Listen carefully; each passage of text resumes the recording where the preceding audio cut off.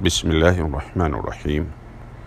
In the name of Allah, most gracious, most merciful. Leadership development. What you're doing wrong and how to fix it. You find this article in trainingzone.co.uk. So much leadership development fails at the first hurdle because it focuses on individuals' skills or culture, but not all three at once. For interventions to work, they need to take into account the whole picture. Katie Best, founder and lead consultant, Taylor Best. Katie is the writer of this nice article, Leadership Development, what you're doing wrong and how to fix it. Leadership training and development tends to fall into three categories.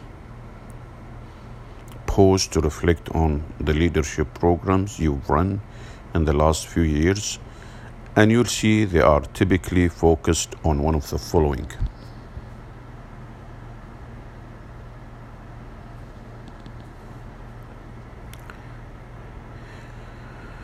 Coaching aimed at the individual, team leadership interventions that focus on the skills leaders need in order to be effective with their direct team, leadership programs that aim to distill a particular leadership culture across the company. Again, coaching aimed at the individual, team leadership interventions that focus on the skills leaders need in order to be effective with their direct team, leadership programs that aim to distill a particular leadership culture across the company. Unfortunately, that's exactly the problem. Leadership development interventions too often focus on just the leadership challenges of the individual, or the leadership style needed by the team, or the leadership culture encouraged by the company. If these three areas aren't looked at in conjunction, a leader can feel a lot of confusion and conflict over what is expected of them. It can feel a little like being a dog with three masters. That is why the more time I spend in the leadership development space, the more I recognize the power of leadership training, which sits in the sweet spot right at the center of what the individual, their team, and their company needs of a leader. You may see the example below. Great leadership interventions acknowledge conflicts and develop solutions that fit individuals, teams, and companies simultaneously. Developing self-awareness. To give an example, I work with a law firm that has a much stronger people-focused culture that is traditional in the sector. There was, however, a sub-team in which the workload was greater, but the leader himself couldn't put in as many hours as his team because he was caring for a parent. A diversion here, a note: don't take the easy option and leave leadership training and development as three separate conflicting threads. Challenge yourself and your training partners to weave them together in a way that works. Let's continue the article now, but always focus on that note. If we had just focused on the firm's culture or the team's culture or his individual needs, we would have missed so much of the picture. The firm wanted a people-focused leader. The work itself required very long hours, and the leader couldn't lead by example because of his caring role. By looking at the complex landscape this leader was facing, we could tailor we could tailor his leadership development to an approach that could deliver on what was needed by the firm, the team, and himself. It was and still is difficult for him. Being aware of the conflicts, however, means that he has a clearer sense of why things don't work and how and what to do to resolve them. So, if you are responsible for leadership training, how can you hit the sweet spot between individual, team, and company leadership needs? 1. Analyze the cultural and strategic leadership needs of the company macroclimate. Take what you know through previous work that has been done to understand the company culture, structure, and strategy, and augment it if you can with more data on what people expect from leaders at a company level. A great question to ask can be, what does a role model leader look like around here?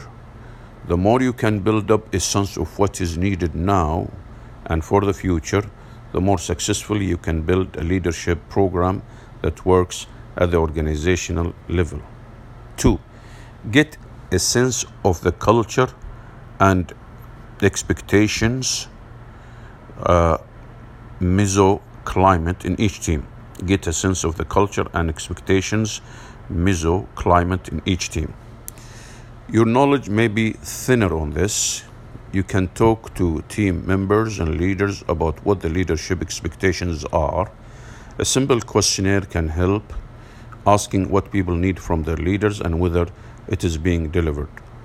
While survey data like this isn't completely reliable, the combination of qualitative and quantitative data should present a good initial picture you can build on with further conversations.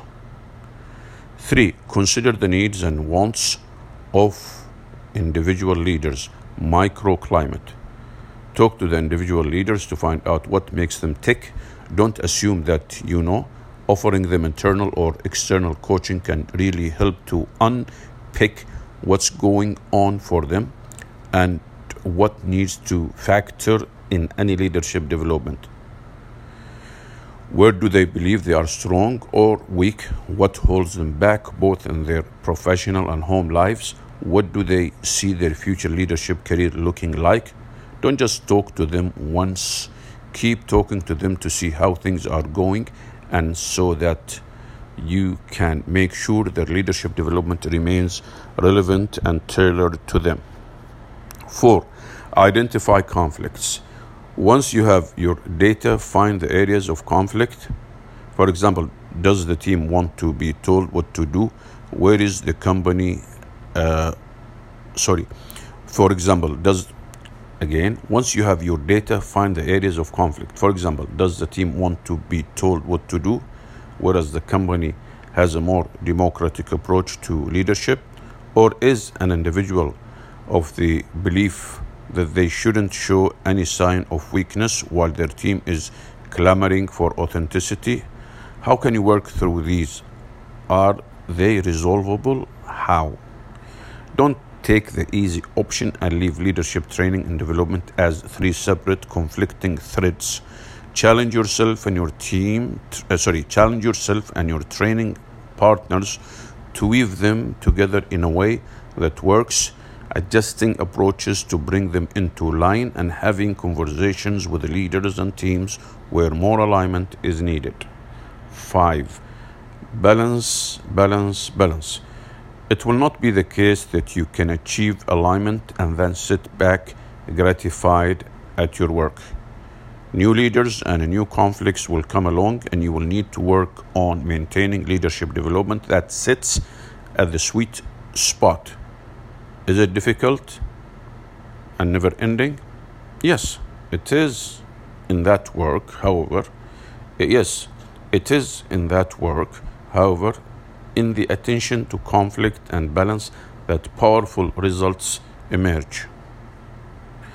This is where coaches, leaders, and training departments do their best work with leaders, helping them to overcome clashes, working from the perspective of the individual, whilst always accounting for those that are being led. It is where best practice resides.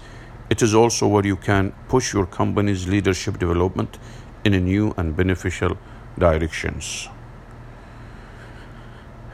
Alhamdulillah, praise be to Allah. If you are interested in this topic more, read Training Pitfalls, Why So Much Leadership Development Doesn't Work. That's another article, and you may access it in trainingzone.co.uk. Alhamdulillah, praise be to Allah. Take care.